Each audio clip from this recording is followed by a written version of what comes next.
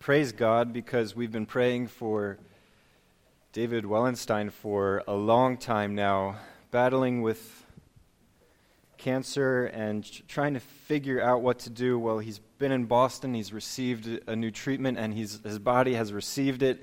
It's amazing, and he's still in Boston. They're still monitoring him, seeing how it will continue to take to him. But where things are right now, it's extremely encouraging, and we just want to praise God for that. So thank you for your prayers. Continue praying. There's still a road ahead, and as I understand, Jean has been feeling fairly bored in the hotel room waiting for David to be released. So anyway, be praying for them. That song that we just sang is so powerful. God is stronger. Christ is stronger. And Christ is stronger particularly than our unbelief, our blindness. Today we're talking about seeing. And when I come up here on a Sunday morning, when I am preaching, all of my preparation, I don't do any of that so that you are excited, so that I come across as exciting. I'm not doing this so I can be a dynamic speaker. I don't care if you think that this has been dynamic. What I want is for you to see and savor our Savior. I want the darkness to be overwhelmed by the light of Christ. If you have seen Christ, if He is your Savior, then I want you to love that, to be sparked again by the joy of your salvation. I'm not doing this to tantalize you. We're trying to see. We're trying to love what we see. This is supernatural work that I am unable to do. So I want God to be doing it in me and through me. This is beyond human ability. But that's what I'm hoping will happen every Sunday morning. That's why I spend time praying and writing these sermons, so that we will love our Savior. And let's just pray for that right now. God, would you do what is humanly impossible right now and open our eyes to see? I pray we would again fall in love with who you are and what you have done. That you have made yourself a man. You have touched our eyes and opened them to the reality of your godness and your goodness. Thank you for the light. And wash us again in it this morning. In Christ's name, I pray and hope. Amen. So today in Mark, we come to this massive shift in the book. Everything changes now in the book of Mark. Peter confesses Jesus as the Christ, as the Messiah, and with this confession, the whole book pivots. The ministry of Jesus is transforming into something deeper, something more personal, more sacrificial, more penetrating to the heart. Peter's confession is the continental divide that separates the book into two halves. The first half of the book, Jesus is consistently commanding people to silence. The second half of the book, after the transfiguration, he doesn't command anybody to silence anymore. That's done. In the first half of the book, he uses the phrase, "I tell you the truth," twice. Second half of the book, 12 times. We go from looking at Jesus' works and his authority through his miracles to Jesus' teaching. We hardly got any of his teaching in the first half. Now we're going to see his teaching in full measure. And most importantly, Jesus is no longer wandering around Galilee, seemingly aimlessly, transecting the lake here and there, not really knowing where he's going or why he's going there. But that changes now. Now he is on the way. You will see it again and again. He is on the way, or while on the way. He is on the way to Jerusalem. He is on the way into the heart of Judaism. He is on the way to the cross from this point forward. So with this distinct shift from the works of Jesus to the heart of Jesus, I want you to consider this question. Who is Jesus to you? Who is Jesus to you? Let's read our passage. It's Mark 8, verses 22 through 30. And they came to Bethsaida, and some people brought to him a blind man, and begged him to touch him.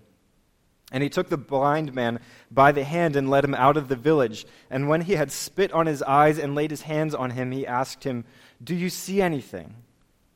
And he looked up and said, "I see people, but they look like trees walking." Then Jesus laid his hands on his eyes again, and he opened his eyes, and his sight was restored, and he saw everything clearly. And he sent him home to his home, saying, "Do not even enter the village." And Jesus went on with his disciples to the villages of Caesarea Philippi, and on the way he asked his disciples, "Who do people say that I am?" And they told him, "John the Baptist, and others say Elijah, and others one of the prophets." And he asked them, "But who do you say that I am?" Peter answered him, "You are the Christ." And he strictly charged them to tell no one about him. Let's pray one more time. God, these words that we have read, use them to penetrate each one of our hearts, even my heart as I speak. Penetrate our hearts with this. Keep us from error and open us to the immense beauty of what you have hidden here for us to see, to find. In Christ's name, our Messiah and Savior, we pray. Amen. Okay, so Jesus has left the antagonistic, defiant, disbelieving Pharisees back in the region of Dalmanutha. And it's important to keep that in our minds, that Jesus has left these Pharisees, because that encounter, which is saturated with unbelief, defiant, willing unbelief, is something that becomes very important to our passage today. You see, they are blind. Those Pharisees are blind. They are in darkness. Last time we saw the disciples, last week when Rob preached, you saw that the disciples also were blind.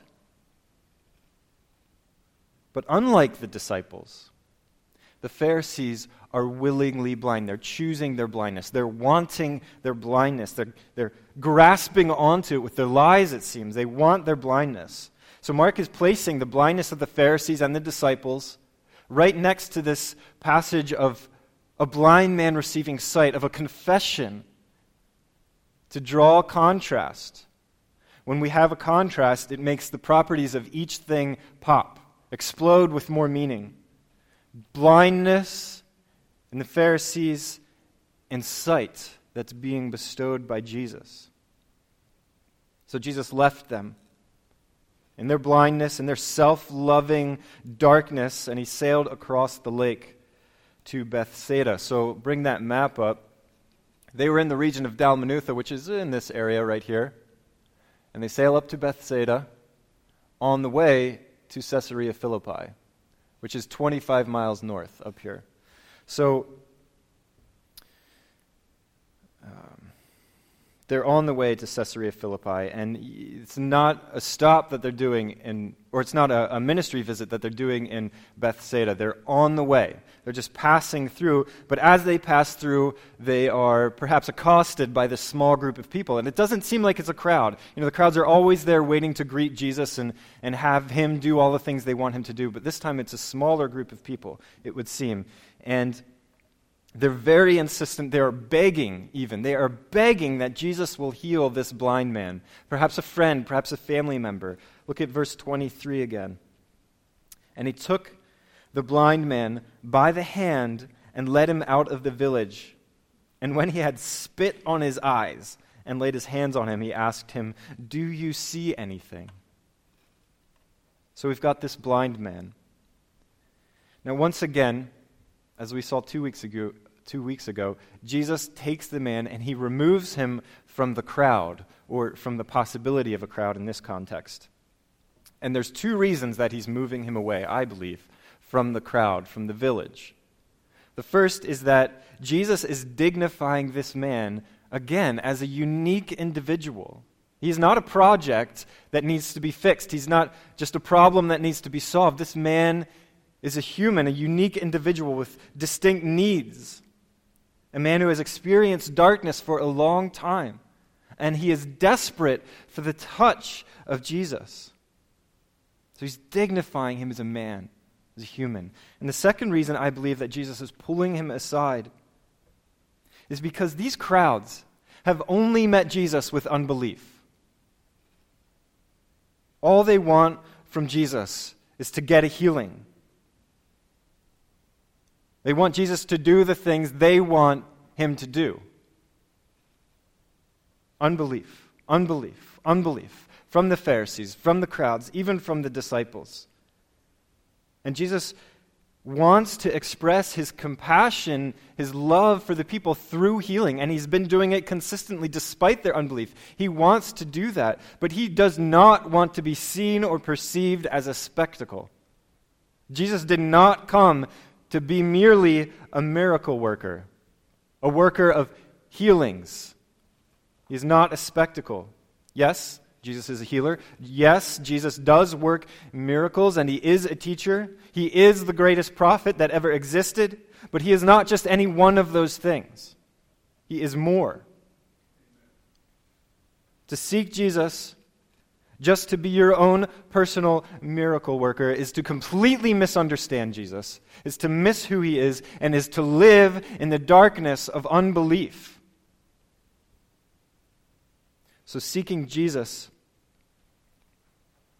for personal gain is not seeking Jesus in faith.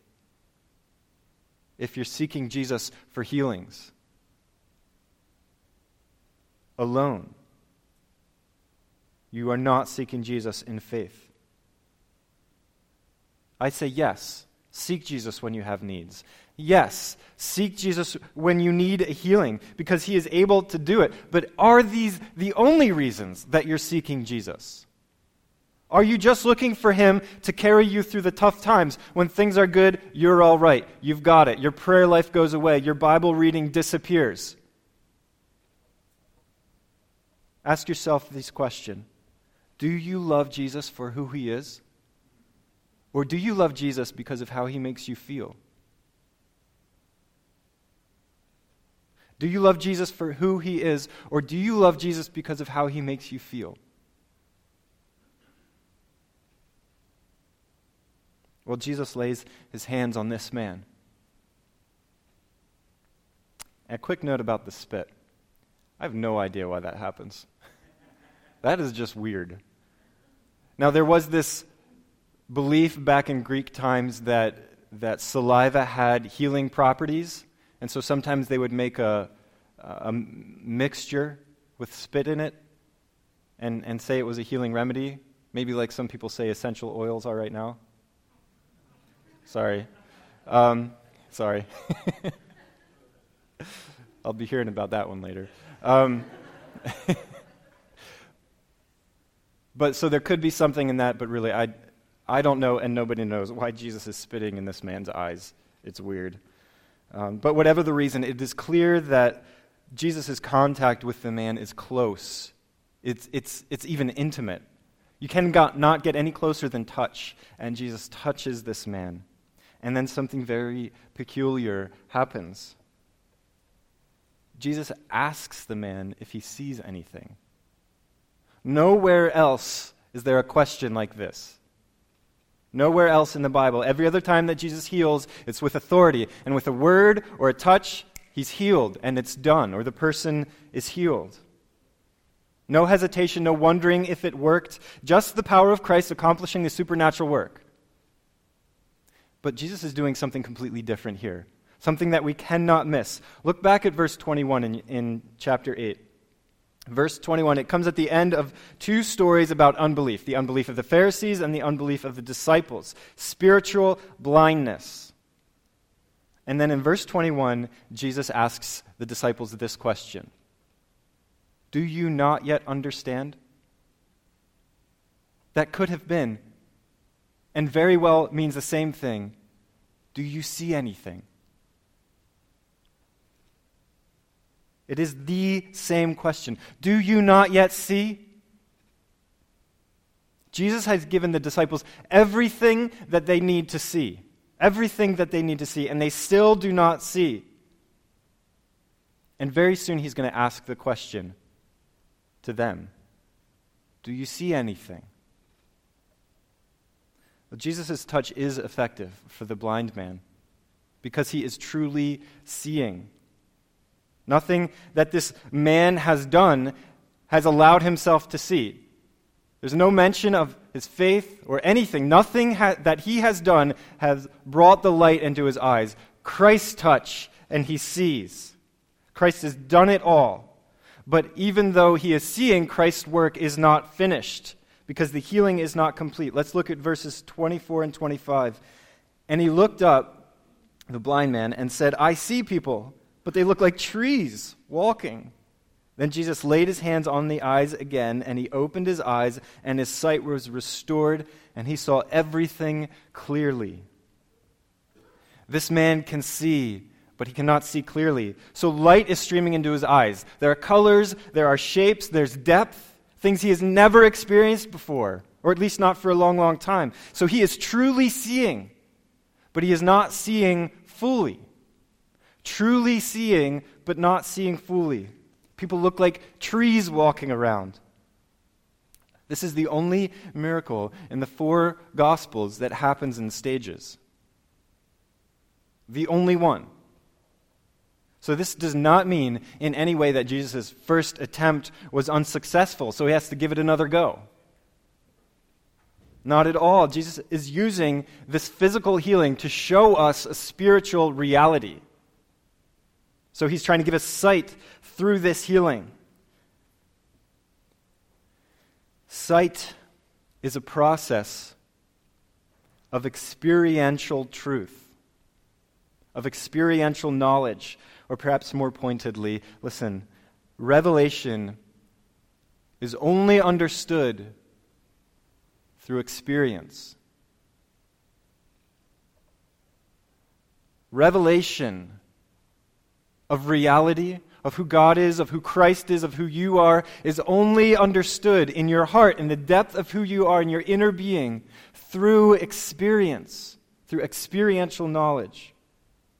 A relationship with Christ is this process where he draws you in and he allows you to experience his godness, his goodness, himself as a person. Each time your understanding, your sight is expanded, it becomes more clear. He does not simply dictate his will to you, and it is so. But through relationship, he is drawing you in to greater and greater reality, greater and greater truth.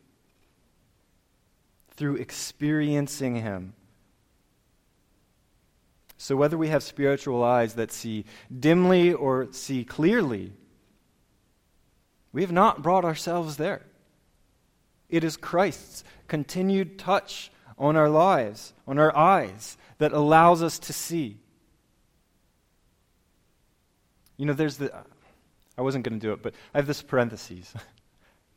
I think truth is a little bit different than society tells us. Because people want to tell us that if we know something, we have to know it exhaustively. If you want to speak about something and call it truth, then you have to know it exhaustively. This is so naive. Because truth is true from the very earliest understanding of it to the very deepest, most profound understanding of it. And at no time in that process is that truth any less true. So at 5 years old, I knew that Jesus loves me.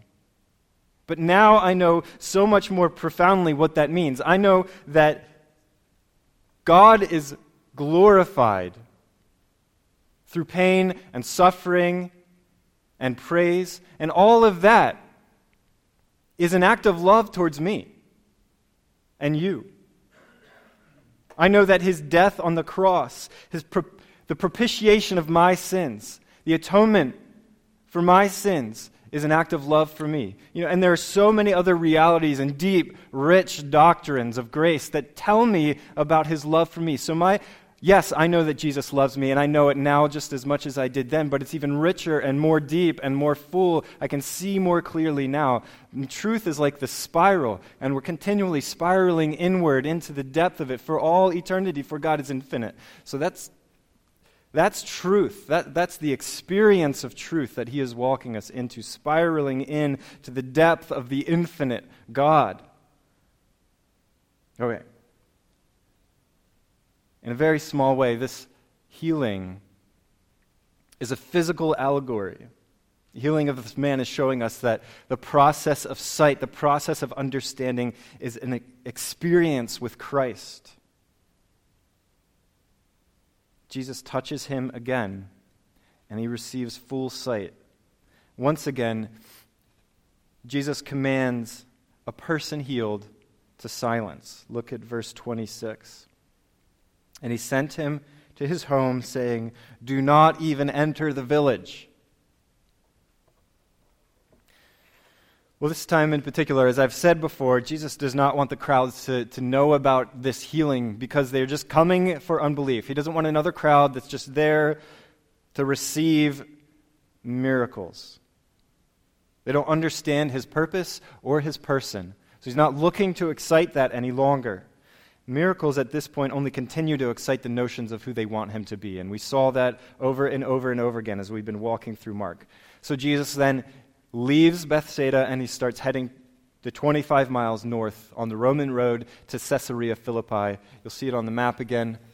Caesarea Philippi, way up north, 25 miles from the Sea of Galilee. So on the way, it's likely his second time through the Gentile city. If you remember, he did this big tour through Gentile territories before. He went to Tyre and Sidon up here, and then back down through Caesarea Philippi, and then over through Bethsaida to Decapolis. Then he's gone from there to the Dalmanutha, to Bethsaida, and then back up to Caesarea Philippi. So it seems like he's all over the place. But again, Caesarea Philippi is a Gentile territory. So he's just passing through the Jewish territory up towards the Gentiles again. And on the way, something remarkable happens. It's meant to parallel what we just read about the blind man receiving sight. These two stories are parallel stories, and paralleling in a very powerful way. 6 verses ago, Jesus asked the disciples, "Do you not yet see?" Now they will begin to see. Now light will start streaming in. But like the blind man, it's not very clear at first.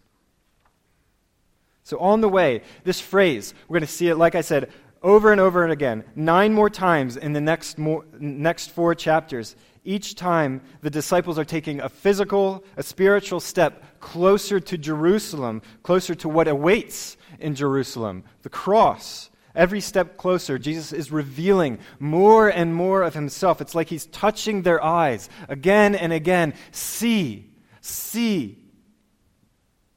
With these greater revelations, every time Christ is pushing the issue of faith, driving them in to what faith is.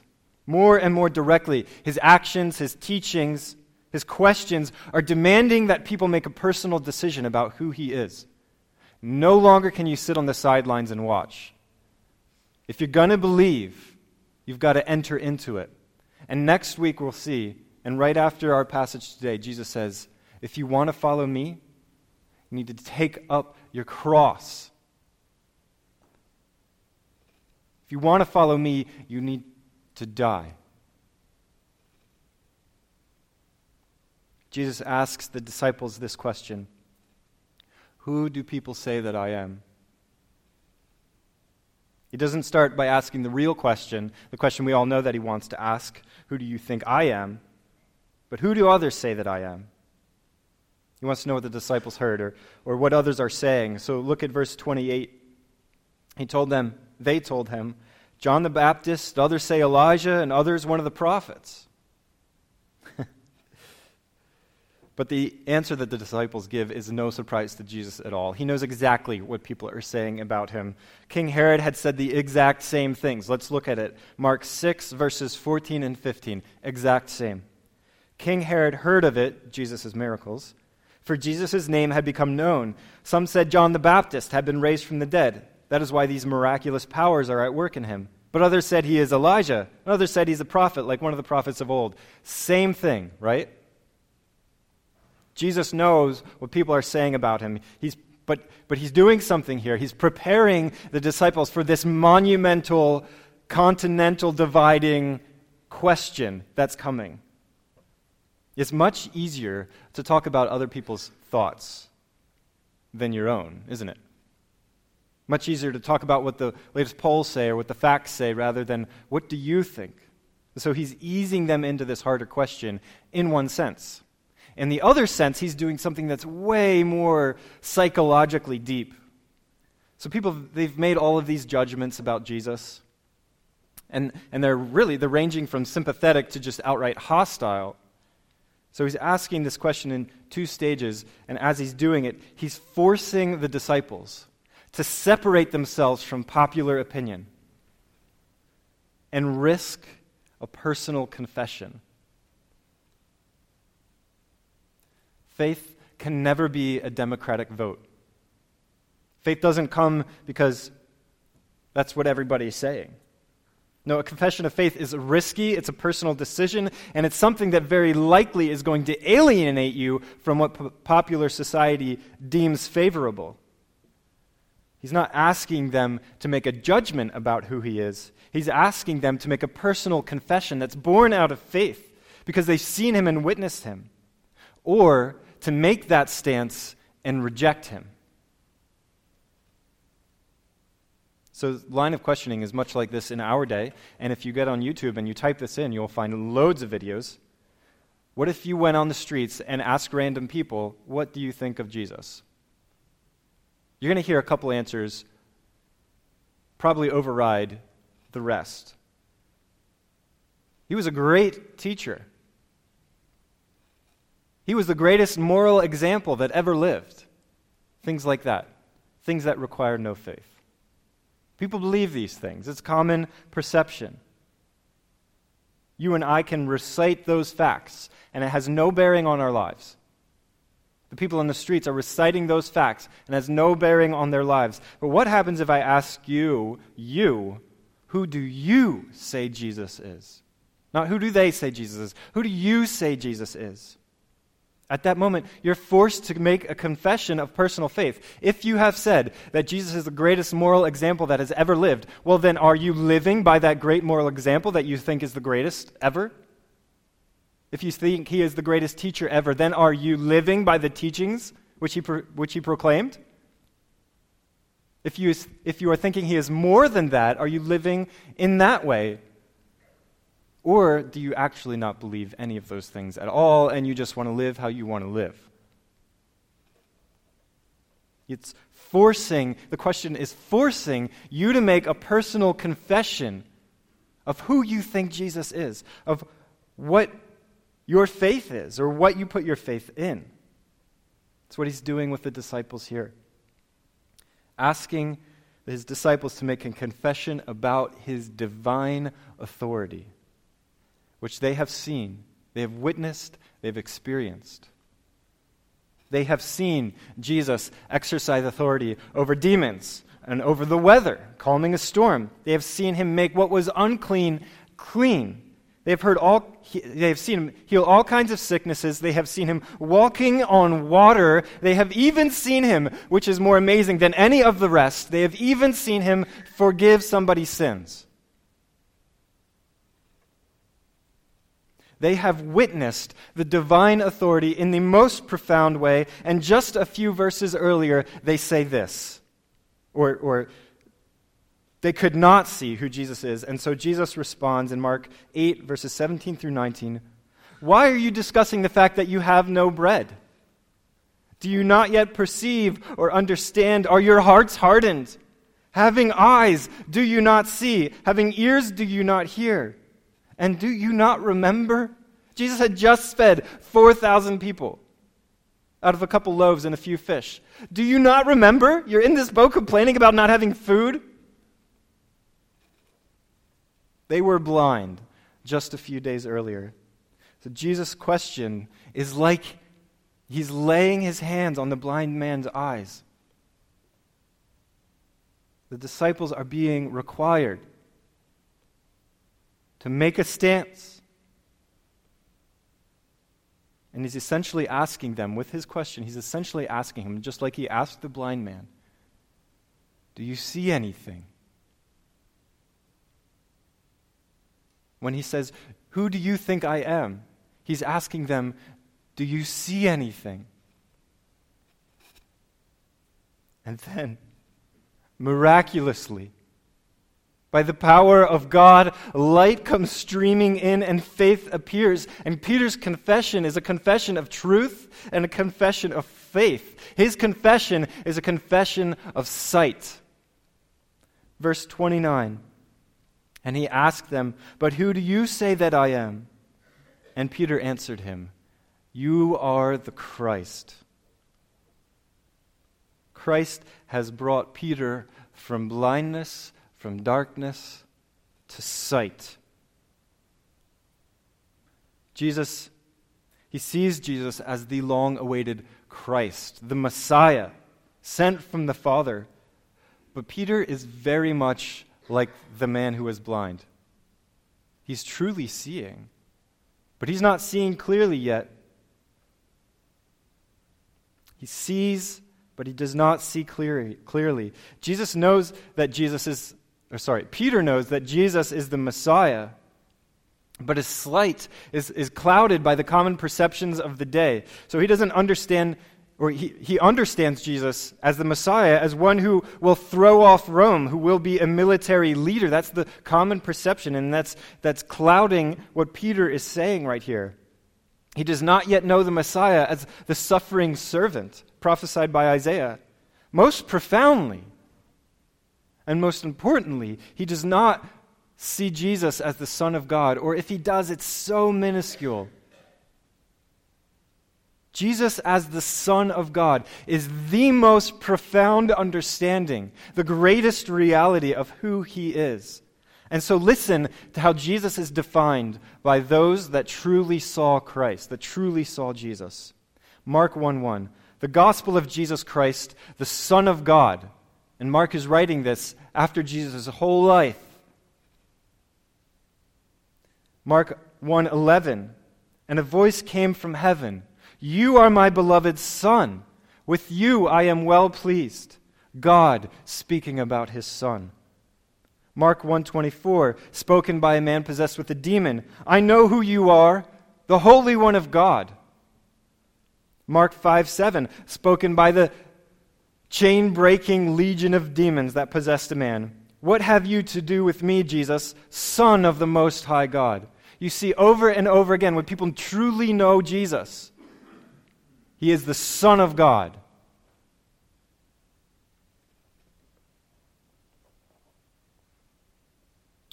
When Jesus is truly known, he is the Christ, he is the Messiah, he is the Savior, but he is not fully known. Full faith in him cannot be realized until he is known as the Son of God. Because only God can do the things that we have talked about today. Only God can walk in water. Only God can make what is unclean clean. Only God can forgive sins. Love for Jesus can only be born, and this is what is so amazing. Love for Jesus can only be born when you realize that God became man.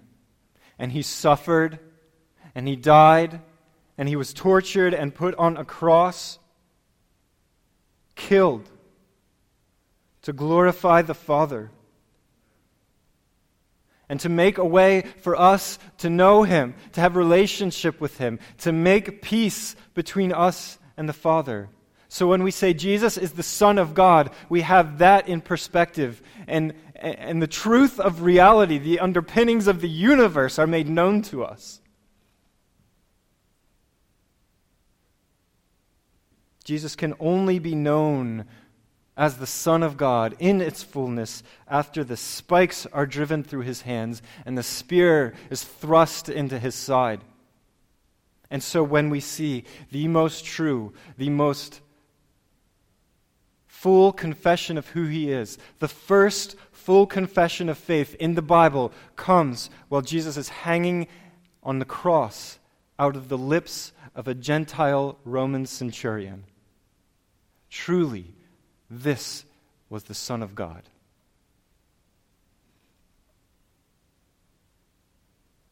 So although Peter's confession is a confession of faith, it's just the beginning. The work is not yet complete. So when Jesus commands Peter and the disciples to silence, I believe that he's doing two things. The first is that he's acknowledging they are right, that Peter is correct. He is the Messiah.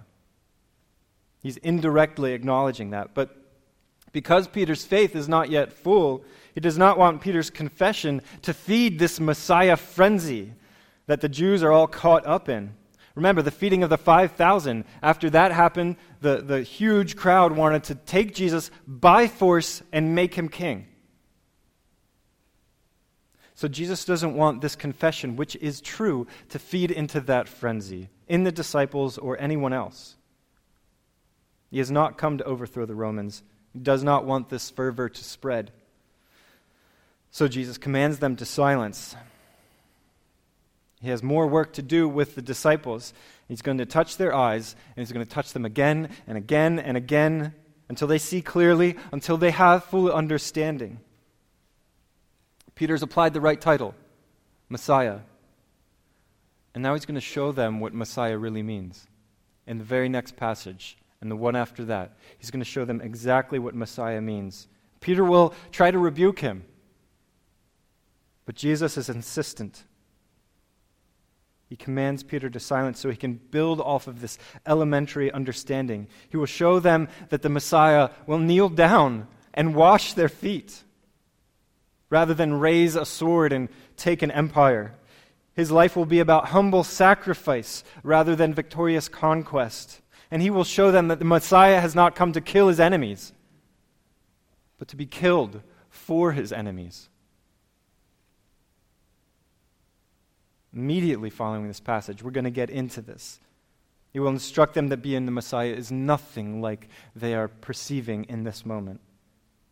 It means suffering and dying. It means that discipleship, that faith means participating in that same suffering and dying. And then Christ will show them who he really is, and he, before their very eyes, will be transfigured and glorified, and a voice will come from heaven once again saying, "This is my Son, with whom I am well pleased."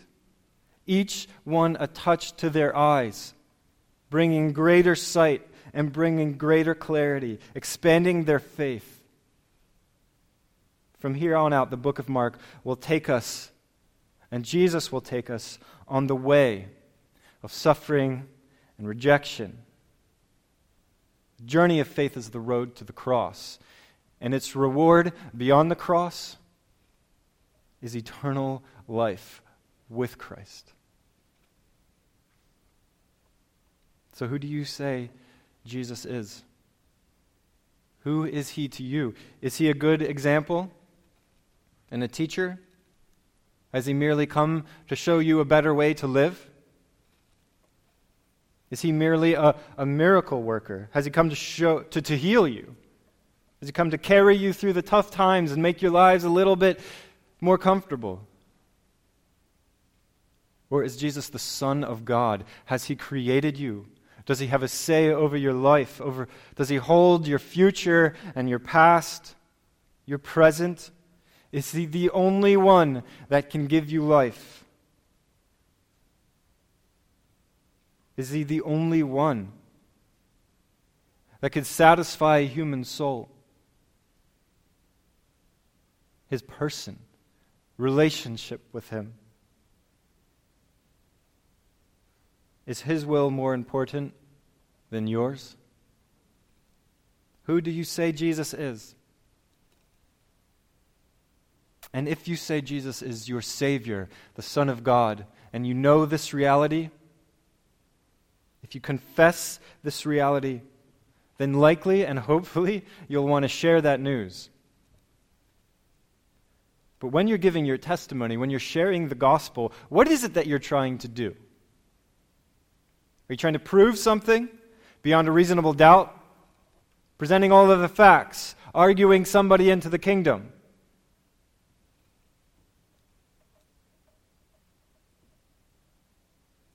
Or are you trying to get people to ask the question, who is Jesus to you? Show them this relationship.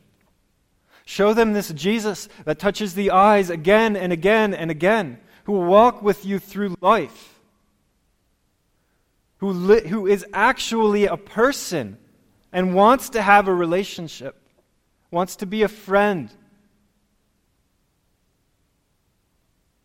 Are you trying to show that, or are you trying to prove something? Look how the miracles proved to the Pharisees that Jesus was the Son of God. Look how his relationship brought the disciples from blindness to light.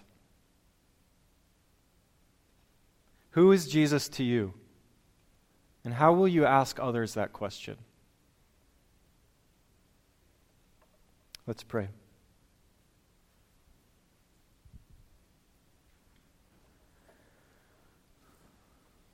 We cannot see without your touch. I ask that you would touch our eyes. Whether we see, however we see, things are still blurry. Touch our eyes again. Let us see more clearly. Let us savor what we see and love it, like a blind man loves the light.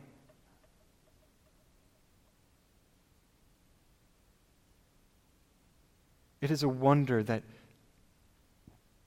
you don't try to prove your existence to us, but you invite us in through a relationship with Christ.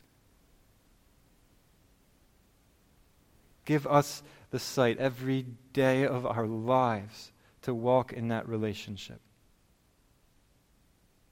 I thank you so much for humbling yourself, Christ, and becoming a man, that we might see that what God's goodness and love expressed in human form is through suffering and sacrifice. And we love it. We love it. We pray this all in your beautiful name, and trusting, putting our faith in that name, Jesus Christ of Nazareth, the Son of God. Amen.